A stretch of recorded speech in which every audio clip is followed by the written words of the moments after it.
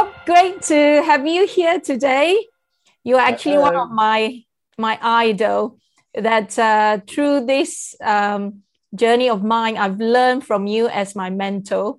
You created the name of the podcast for me. I'm really grateful for teaching me and guiding me. So, as you know, I'll be talking about be happy, healthy, and wealthy. So, I've learned from you about your book, Money. It's really a thick book. You are sort of like a guru of wealth. So I kind of wanted to ask you, what are your top tips that you can give my audience regarding money?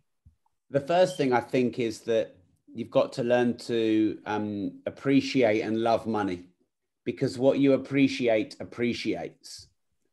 So if you don't love and appreciate money for all that it does well, you're probably always going to have a bad relationship with it. So you would probably love a hammer if you had a nail that was hard to get into a piece of wood and your only other alternative was your hand. You would probably love to have a hammer. It would make the job easier. Well, this is what money is. It's an effective tool that makes many things in your life easier. Travel, choice, time, good education for your kids, good healthy food and living. It makes your life quicker. It reduces the friction in your life. It can buy your time, which of course is our most precious asset. So many people in British society have a strange relationship with money where there's a lot of guilt and shame around it. They believe that they're not worthy of it unconsciously, or they feel others might judge them if they've got good amounts of it. So they unconsciously repel it. They don't understand that it's just a neutral, universal medium of exchange. And when you realize it's just a tool and that we all project our own values, beliefs, and opinions onto it, and you transcend the judgment of it and of others with it, then you just free yourself to create fair exchange. A fair exchange environment is where you're offering your time, your product, your service to others, and you're getting paid fairly and handsomely for it. And you're grateful for the work that you do and the money you receive, and they're grateful for the work that you do and the money that you give. And I know that you've got happy as well as wealthy in your concept for your show, Irene. So, you know, there is such a thing as happy money and money that you can be grateful to receive and to give. And when you have gratitude around money, that's kind of two birds with one stone. Because I actually think a lot of people's happiness is linked to not having much money. You know, they say money doesn't make you happy. I argue it makes you more happy, all things the same. Because remember, it's a tool. It's an effective tool for leverage. So you're going to be happier using a hammer than you are your hand to hammer in a nail. Therefore, you're going to be happier to have money and use that as effectively as a tool than if you're not. Yeah, great. Yeah, that's lovely top tip there. Now, Rob, I think some of my audience, a lot of them could be healthcare professionals, coaches. They may not really know you because you are a property mogul. So are you able to just tell all your credential, your background, your story from, when you are in debt, how you took on this journey to get to where you are and where you want to go? For you, Irene, I will, but I hate doing this. You have to. Or in your book, I remember you said that. I don't have to do anything. I know, yeah. But just for my audience, because they don't know how big you are. And you see, the thing is, from where you were to where you are now and where you're going, it's going to encourage them and really to tell them that anything is possible. Yes. So I'll tell you what, I'll do this, the CV brag bit just for you, Irene. Thanks, Rob. So in December 2005, I was around about £50,000 in consumer debt. I had credit cards and car loans. It was terrible with money. And my dad had a nervous breakdown in his pub in front of all of his customers, his family, me, my sister, my mum. And his really, probably some of his customers were his only real remaining friends. And he was arrested and sectioned by the police and beaten up by the police and taken to Ward 5 of the hospital. And he was diagnosed with manic depression. And in and around that moment, it wasn't just in that moment, but it was for many weeks after, I felt intense amount of shame and self-loathing, because I felt I was part responsible, Irene, because my dad had put me through school, paid for me to go to a private school, much to his hardship, put me through college and university, bought my, helped me buy my first car, my first house. And I was nearly 26 and I was broke and I was living in his pub and I was working in a job I didn't like. And my dad was only really giving me a job because I'm his son. He didn't really think it was for me.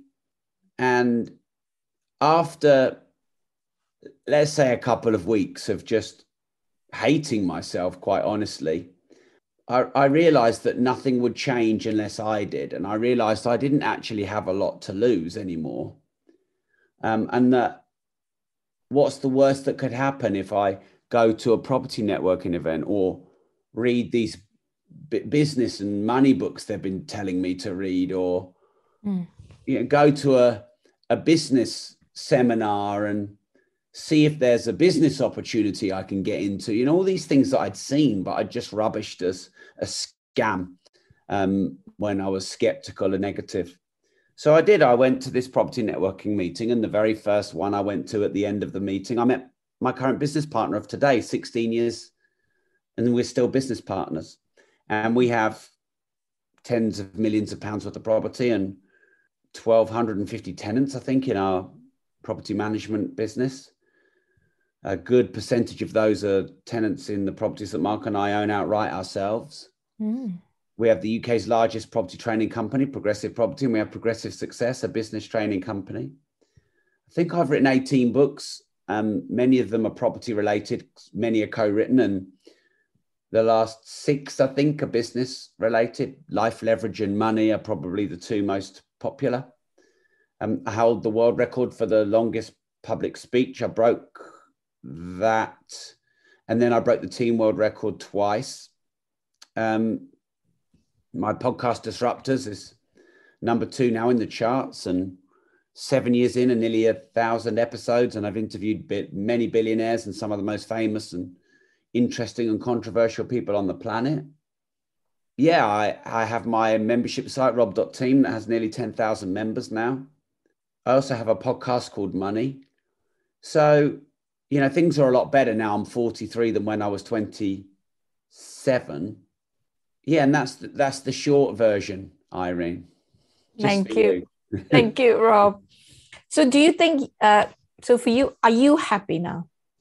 That is the most difficult question to answer. Right now, I'm grateful to be talking to you, Irene, and your audience, especially after we had the initial tech issues, but we sorted them. And so in this present moment, I feel grateful. And you can only be happy in the present moment. Because if you look back in the past with regret and remorse and guilt and shame, then you're not happy. Even if you're surrounded by millions of pounds and supercars and naked men or women, whatever you're into, you can have everything around you. But if you're not happy in the present moment, then you're not happy. And then also, if you're always looking into the future with envy or feeling like you should be doing better or more, or that your life should be somehow different, then you're not happy. But happiness is a transient emotion, Irene. Unfortunately, it's not an evergreen state. I mean, I know that the Zen Buddhist monks do a lot of meditation, and are able to sort of be into happiness states for a long time. But that's a great deal of sacrifice that most people can't make, meditating 20 hours a day just to feel happiness more often than not. If your children come home from school and they've had a hard day, you'll feel their pain if you're a mother. If you've had a bad day in the office, you've fallen out with your boss, or your company has had some challenges, you're going to feel that as a company owner or an employee. If you've got trauma that keeps coming up, that's going to repeat. So what I believe happiness is a transient emotion, of which there are many transient emotions, Irene. I mean, happiness, there's elation, arousal, there's contentment, satisfaction, excitement. There's just 5. I could, if I got the thesaurus out, could probably list down 30 to 40 different definitions of happiness. Is it contentment? Is it fulfillment? Is it overcoming a big challenge and which was preceded by a lot of pain? So the reason I didn't just say, yes, I'm happy, Irene, is because in every day I have moments of contentment, moments of satisfaction, moments of fulfillment, also moments of frustration, moments of challenge, moments of difficulty, and moments of stress. There's distress, which is negative stress. There's eustress, which is positive stress. And I try and turn negative stress into positive stress. No matter what happens every day, there's the balanced range of emotions. So the problem with seeking eternal happiness is that will make you very depressed, because you're chasing a naive fantasy, an illusion, a delusion, which is impossible, because happiness is just one of our emotions. And we have our emotions as a way to manage the environment. Our emotions are feedback as to whether we're safe and secure or whether we're at threat. We react to situations with an emotion, of which one of them is happy. One thing I will state, though, and this is the short answer, is that I believe I'm on mission. My mission is to help as many people on this planet get better financial education and knowledge. Rob.team has nearly 10,000 members. I have 2 million people who follow me on social media and all my databases. And they're all following me or listening to me because they're wanting better financial education and knowledge, and they believe that I can help them. And that makes me feel very fulfilled, that I'm mattering and meaning and making a difference to that many people. And I actually think that's one of the strongest senses of happiness. I feel happy when I have a Costa coffee. I felt happy when my daughter came and sat and watched Star Wars with me. But these are fleeting, and they come and they go. But that sense of deep fulfillment, that you're on mission, doing something useful and meaningful, that is an enduring, that is the longest form of happiness I think that we're going to feel. You've defined happiness for me. I was just about to ask you that, and you've actually already answered the question, what's the secret to happiness? It's a decision. It's your choice. And it's not depend on circumstances. Right, yeah. Okay. Irene, can I just make a statement on that? I think that what you've said there is very powerful, but it takes a lot of practice. So you're right in that we can choose to react how we want. But imagine if your child is crossing the road and they got hit by a lorry and they were squashed in front of you. That would be hard to make that choice to be happy in that moment, because you would feel a hell of a lot of pain. And in that moment, maybe feeling that pain would be the right feeling. But 3 or 4 or 5 years down the line, you could choose to turn that into something more deep and meaningful, like you're going to set up a children's charity, or you're going to live a fulfilling life in memory of your child. So I know that's an extreme example, but the point is that sometimes life happens and it's really hard and there's trauma, present or past. And that takes a lot of work to turn that around, but it can be done. You can choose. You can't always choose what happens to you, but you can always choose how you respond to it. And to do that, Irene, you need to be very aware of what your emotions are and where they're coming from. And sometimes you need to reframe them and change the meaning by looking at the upside to the downside that you're feeling. But sometimes, Irene, you just need to sit in it and feel it. And, I always used to hide from my negative emotions, and you can turn to addictive behaviors when you're trying to hide from your emotions. You go and drink, you take drugs, you know, you might have sex or intimacy issues, you might seek adrenaline or hedonistic pleasure to hide the trauma and the pain. And something I've not been very good at in my whole life, and I've tried to practice in the last few years, Irene, is actually feeling that pain and sitting in it, and not just trying to brush it under the carpet or turn to some addictive hedonistic experience to get rid of it temporarily. And actually sometimes choosing to sit in it and feel it and making sense of it and letting it subside and seeing the meaning and the benefit for it, you can train yourself to be much better at turning negative situations into positive outcomes.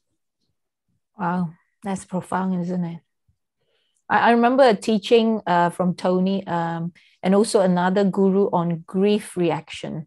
They also say that it's important to actually externalize and actually feel whatever that is going through, which is like, for example, you mentioned about, you know, tragedy happening and causing the trauma and the grief, and actually feeling it and going through the motion rather than just suppress it and pushing it down actually could cause more harm. So actually feeling it and going through the motion, understanding what's going on, and the emotion regulation is the most important thing that we could do.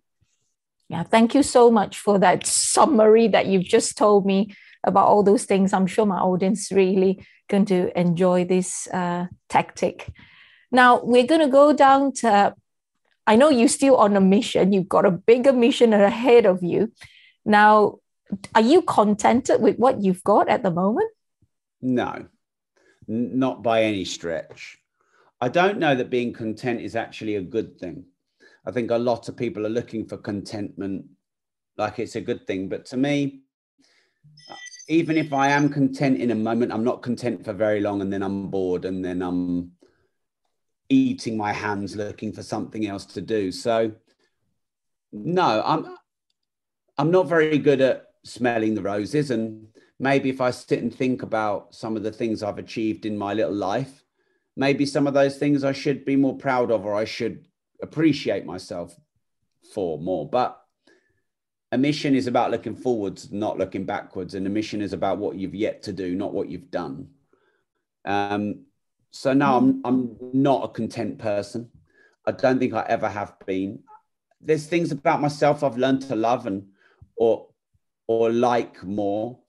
And at times when things are hard, I'm more able to see the good in the hard times and appreciate that it could be a lot worse. And, you know, my hard life might be someone else's best life, especially if they're born to tragedy or abuse or in developing countries and poor countries. So in that regard, I try and stay connected to the fact that I've got a bloody good life and I love my life, and I've got a really meaningful mission, and I'm really enthused to be getting on with it and getting bloody busy and, you know, ranting on social media and annoying people with my mission. But no, I'm not content at all, and I don't think I ever will be. You kind of answer, because I was about to ask you, how do you balance, you know, contentment with your drive? But obviously you said you're not content. Then obviously the other opposite way, that's how it drives you to be where you are and where you want to be, isn't it? So what are your future goals? Well, I mean, I want to help hundreds of millions of people get better financial education and knowledge and understand how the system works and play the system at its own game to your advantage. That's what I want to do. And then whether that's 100,000 Rob.team members or 50 books or 10,000 podcast episodes or 100 billionaires, not a couple of dozen that I've interviewed, or more companies, I'm not overly stressed about the particular company structure. You know, I'm not like some people who've got a passion for a specific product or service. Mine is that wider mission. I do have the Rob Moore Foundation, which helps young and underprivileged people start meaningful businesses that change the world. So certainly would like to do more with that foundation, give more money away through my foundation.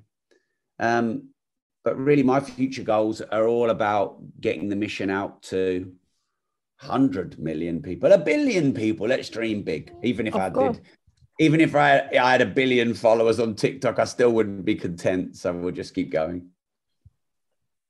So do you like have a role model, or do you compare yourself, or, look forward to being as big as maybe someone else you admire? I'm trying to not do that.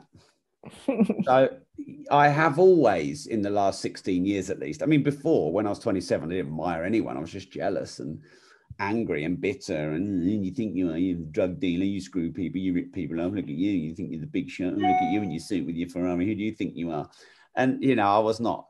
I mean, I never said it because I didn't like conflict. It's all inner voice. But I've been trying over the last few years to not really too much compare myself to anyone else, to try and unleash the best version of myself. Because I've learned a lot from a lot of people, but in the end, if you learn too much from too many people, you can end up losing who you are. Well, who am I? And you can get confused because you're taking a bit of everyone. But then again, you do want to own the traits of the greats.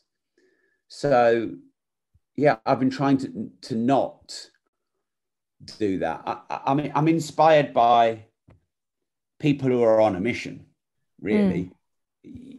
People who are making waves and being disruptive and growing fast. And yeah, I'm inspired by Elon Musk and his contrarian, disruptive attitude to running companies. And I love there's a humor and a childish, playful element to his social media commentary, which I really like. Can't be easy to do when you got that much pressure. John DeMartini is probably the person who's given me the most, I suppose, balanced wisdom. Arnold Schwarzenegger, I find very inspiring. I was always inspired by Oprah, but I think she did a terrible job interviewing Meghan Markle. Terrible, threw the royal family under the bus and was extremely one-sided in her interview. Although one bad interview doesn't make a bad person, so I'm still going to say Oprah rocks. Yeah, you mentioned all this, that you were reading a lot of books, 520, I think I remember you mentioned. I'm sure that was many years ago when you wrote your money book. And you said that you are reading less in a sense because you felt that you wanted to becoming your authentic self. And is that I think you mentioned that you're focusing more on autobiography and people you encourage, that you're encouraged to follow. And is that what is your goal, to continue to create things that is original, or would you just like to look at what other people are doing? So I do think that it's important to be inspired by others, because we're all inspired by others in some way. They're either lifting us up or dragging us down. We're all impressionable, malleable.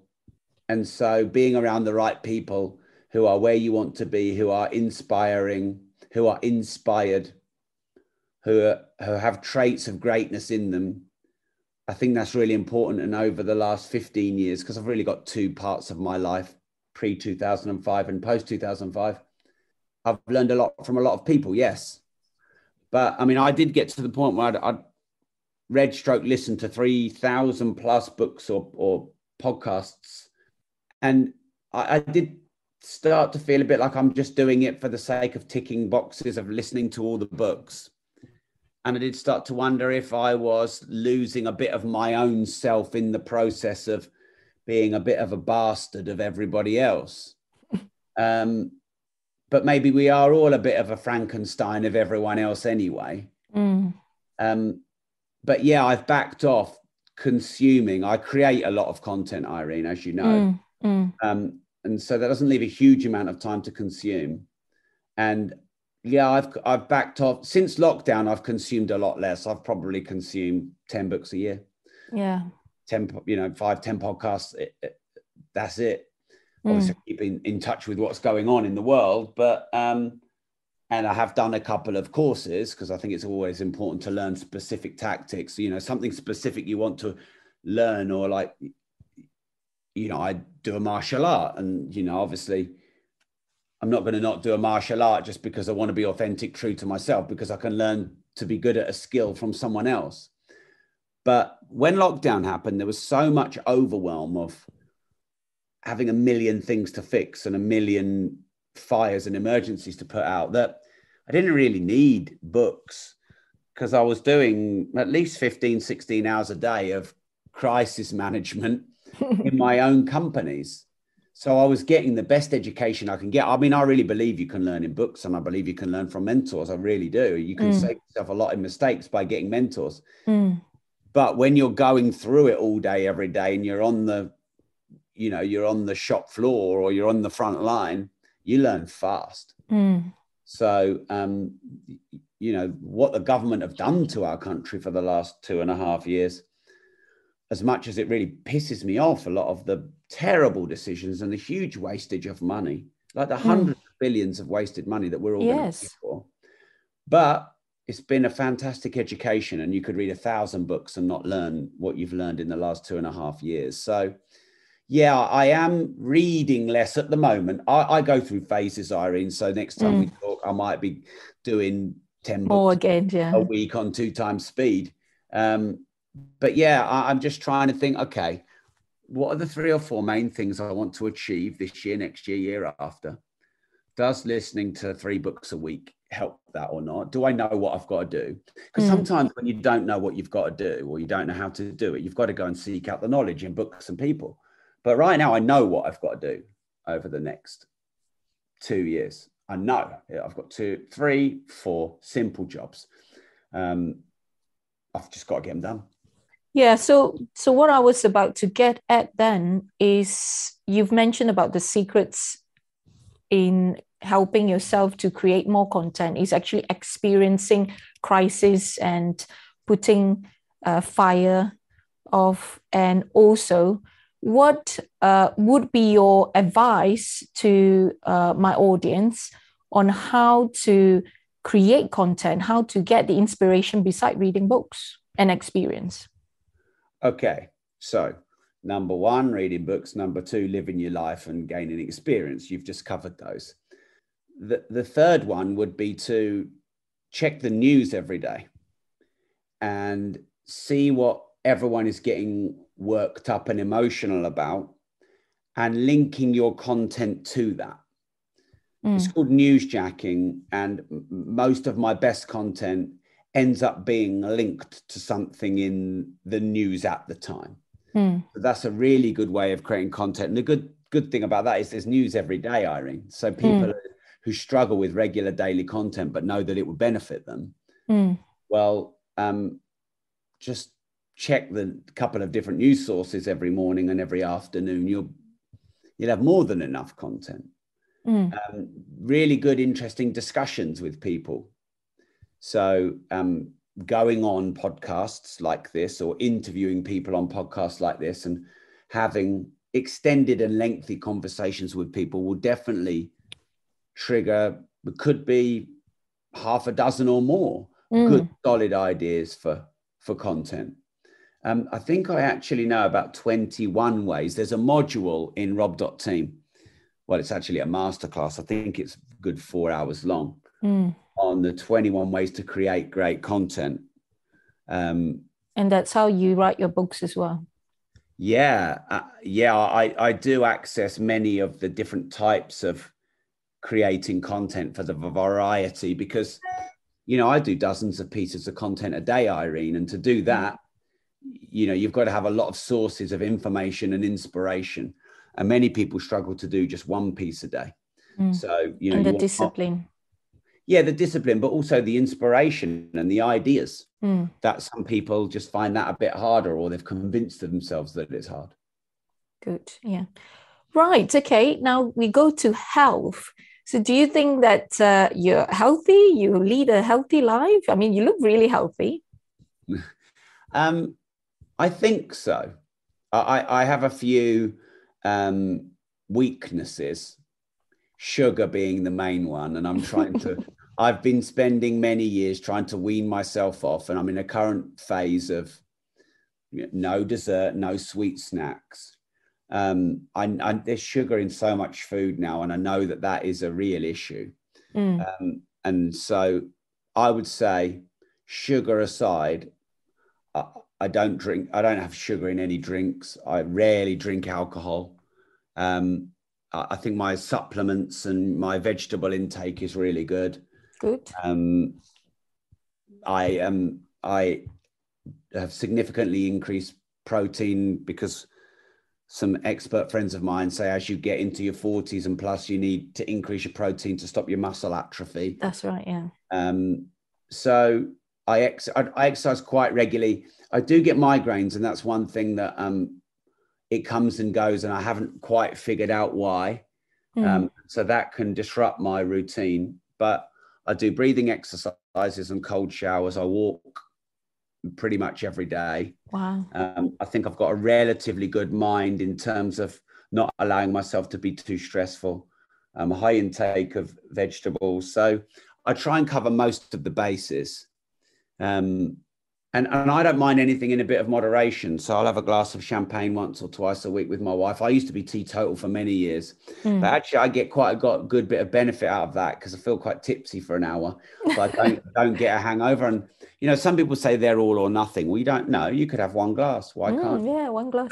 I've found that 1.5 glasses makes me feel good. 2 will give me a headache. So I don't ever have more than 1.5. So,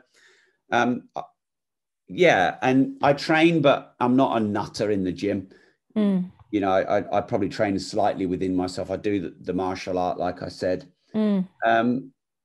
So, yeah, I think the thing with health is you can be fine today and wake up tomorrow and you've been diagnosed with something pretty nasty. That's happened to a couple of people in my staff who are really ill. And not long ago, they didn't think they were. So you should never take health for granted. And it's become more of a focus as I've got older. Yeah, but what I've also found is when I'm too extreme, it's not sustainable for me. A balance. So, yeah, I like to do these challenges every now and again and get lean and ripped or, just be super healthy and do loads of exercise and have 2 cold showers a day. And then when it gets to the point where you can't keep it up anymore. And then often what can happen is you can end up breaking your own routine and then going back to scratch. So I'm trying to maintain maybe a bit more slow and steady is okay. Maybe 3 or 4 workouts a week is fine instead of 6 for 6 weeks and then nothing for 3 weeks. Right. Okay. So now people always say this phrase, health is wealth. What do you think of that? I agree, but not for the reasons that people think. So when they say health is wealth, I think the reason people say that is because health rhymes with wealth. They don't say health is money because health doesn't rhyme with money. It's like fake it till you make it. If it was fake it till you arrive, they wouldn't say it. So in some ways, it's just a bit of a cheesy soundbite. But the origin of the word wealth actually means well-being. The word wheel of wealth. And health is well-being, definitely. And actually, money is well-being because you can live well. So health and money, yes, can be translated into wealth. And if you want to live long, and wealth by definition is well-being to live long, you need your health. And I think you can have health and wealth, and you don't need to sacrifice your health for your wealth. Do you do any special diet or special exercise, weightlifting, or do you have a health coach? I'm not. Look at me. Where's the muscles? You're tall. Yeah, but that's genetic. That's not through hard work. One thing I really enjoy doing, and I think it's really useful, is Olympic rings. So I have Olympic rings, and I'm not exactly a gymnast. but there's lots of exercises you can do on the Olympic rings, even assisted by putting your feet on the ground and still doing things like dips, pull-ups. So, yeah, if you had to take everything away and only leave me with one piece of equipment, I'd probably say Olympic rings. And I think male, female, strong, or just beginning, I think you can do a lot of exercises on the Olympic rings, and you can get to the point where if you do your own body weight stuff, it's obviously very intense. In terms of diet, I have a smoothie in the morning, and I put almonds, colloidal minerals, 50 grams of protein, ginger, turmeric, cinnamon, coconut milk, blueberries, raspberries, cherries, banana, ice. I immediately drink all my green powder supplements before, and I have NAD and NMN. Oh, wow. And yeah, that your secret. that definitely that makes me feel very good. Yeah, and that's my like breakfast. I'm trying to do the sort of 14-hour fast where you eat at 6 p.m. and then not again until 8 a.m. And I'm having mixed results with that because I do like to eat. But yeah, there's some things I'm working on right now. Excellent. Okay. Right. Okay. Now, people say that to be healthy, you need lots of money. What do you think of that? Yeah, it's true. I actually don't think many people say that. I don't think they understand it. But imagine if you had a really nasty illness and there was a 6-month waiting list on the NHS, but you were wealthy and you could afford to go to Harley Street and get an immediate operation with, you know, a very, very top surgeon. That would be a good thing, I guess, for your health. Yeah. And if you look at the history over time, wealthy people live the longest because they can afford all of the latest advancements in health and science and research. They can afford the good food. They can afford the personal trainer. So actually, I think if you really respect your health, you should respect your wealth. I don't even want to tell you how much we spend a month on food and supplements. I mean, my wife takes it to another level. Honestly, I rattle every morning with all the pills she's sticking down me. Oh, I take about 10 pills as well. I didn't tell you that. So there's all the oils and everything else that she's got me on. Oh, lovely. Yeah. She's looking after you. Yeah, she is. I'm her insurance policy. But yeah, so I think that wealth does help health. Yeah, absolutely. Good. I can see that you're spending money on the anti-aging supplements as well, which are very expensive. I'm sure you know that. I've never had Botox or any cosmetics. Not that I look young, but I've never had any of that. So, yeah. No, the anti-aging I'm talking about is, all those different supplements you're taking because they're not cheap, No, they're not. So how many hours do you sleep? Sleep, I think, if I were to summarize the things as an entrepreneur who's trying to get the most out of life, I'm not sitting here as a guru of all things, but as an entrepreneur trying to get the most out of life, I think the single most important things are your sleep,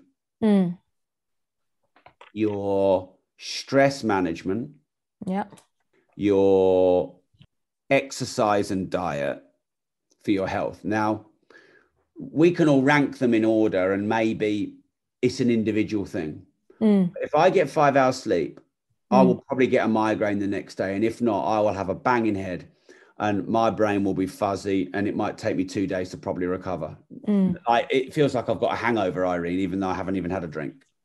So I would have to rank sleep as the single most important thing for health. And it's become all of a sudden really popular, hasn't it? And all these gurus have written books.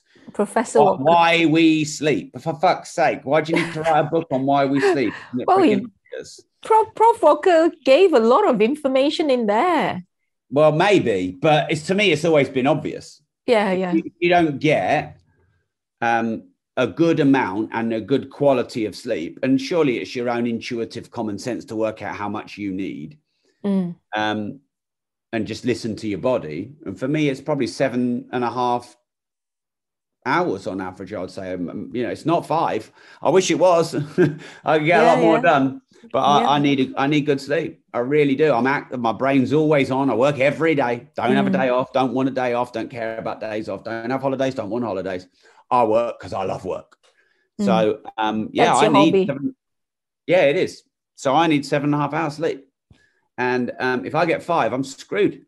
So I think sleep is probably the number one, because you could go 2 days without eating and you could probably still have all right energy. Obviously, it wouldn't be great, but you couldn't go 2 days without sleep and have good energy. You miss 2 nights sleep in a row.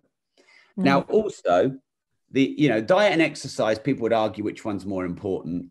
There are certainly people who don't exercise at all in their life and live for a long time. And there are people who eat the worst foods forever and live for a long time. But definitely think stress management is, I would say, high levels of stress on a regular basis are more damaging than a bad diet and no exercise in my body and how my body feels.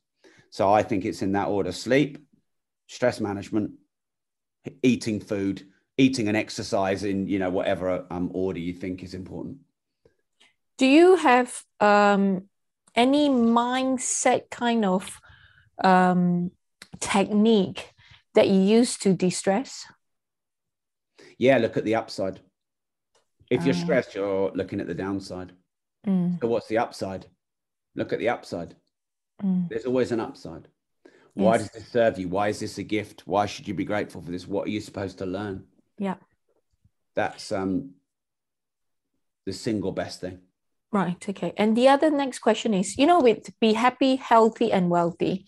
So it's can be a bit of a hard question here. What do you think is the top priority?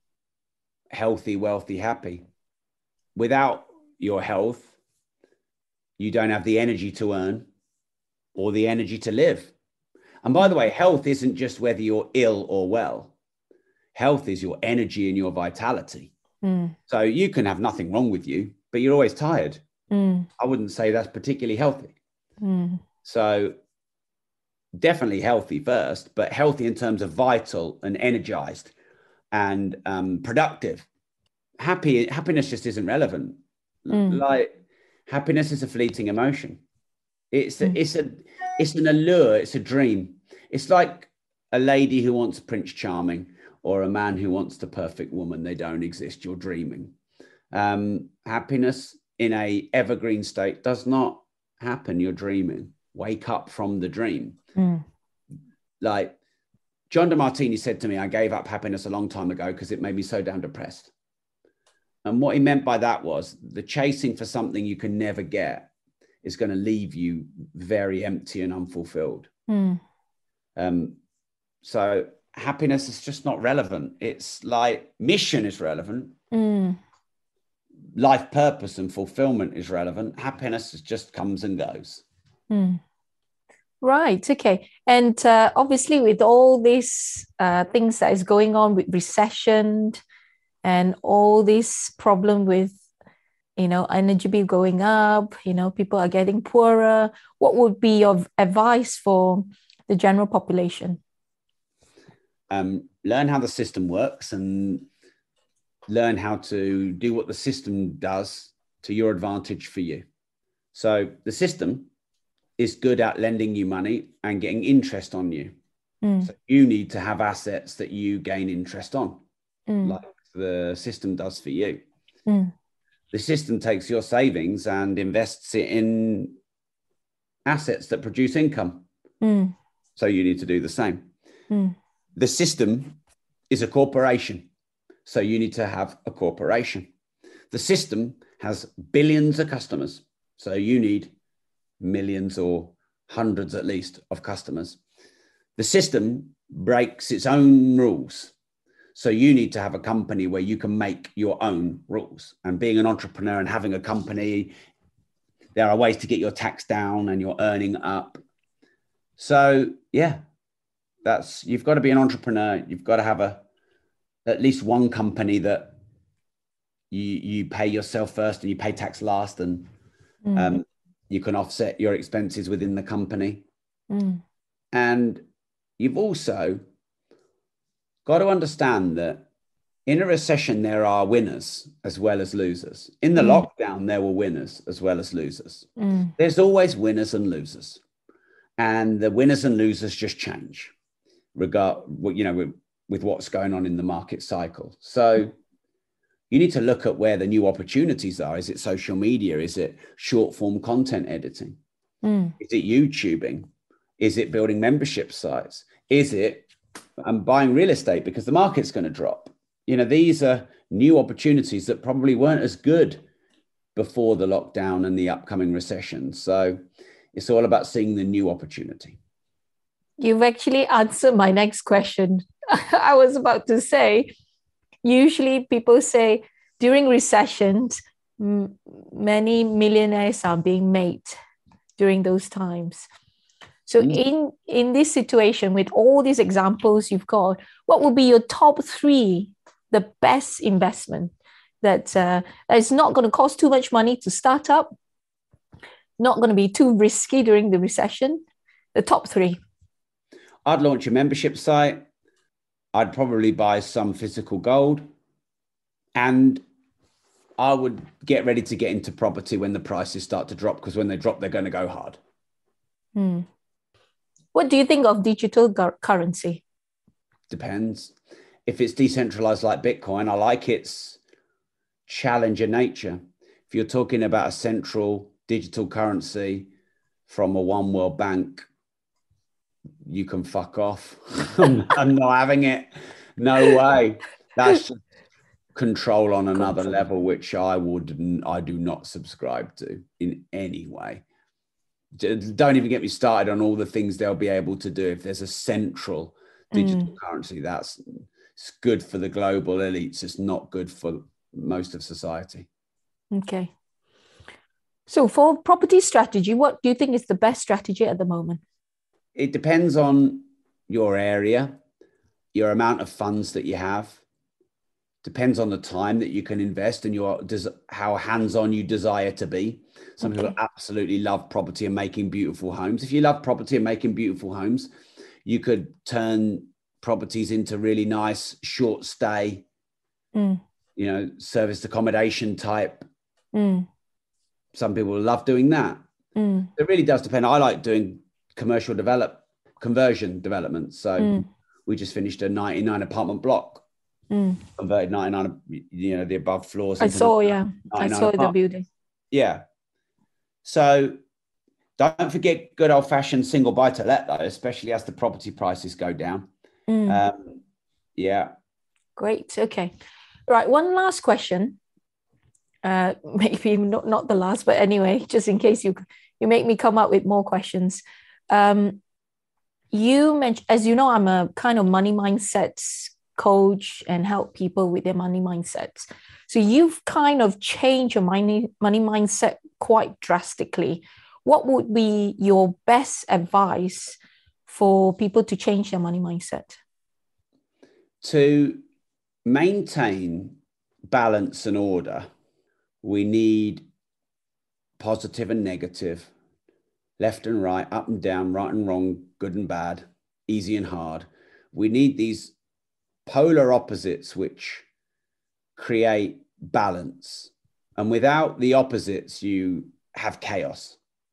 So understanding the concept of fair exchange, whereby you give and receive equally, and the more you give, the more you receive, and the more gratefully you receive, the more you receive, and the more gratefully you give and you do, the more that you receive. What you appreciate appreciates. So I spent some time pondering your question, because I'd already said learn to love and appreciate money. Yeah. But I would truly understand the concept of fair exchange. And if you want to make more money, you need to give more value to receive more money. And if you want more money, you need to gratefully charge a fair amount of money. And shamelessly receive that fair amount of money and gratefully give the value in exchange for that money, and charge what you're worth and know that that is valuable. And all of those elements exist in a concept called fair exchange. Lovely answer. Thank you, Rob. I've taken up so much of your time. Really plenty of really golden gems and nuggets you've given us, and really appreciate your time. My pleasure, Eileen. Thank you. Thank you so much. Yeah. Maybe there'll be episode 2 next time. Thank you so much, Rob. Thanks. Bye-bye. Bye.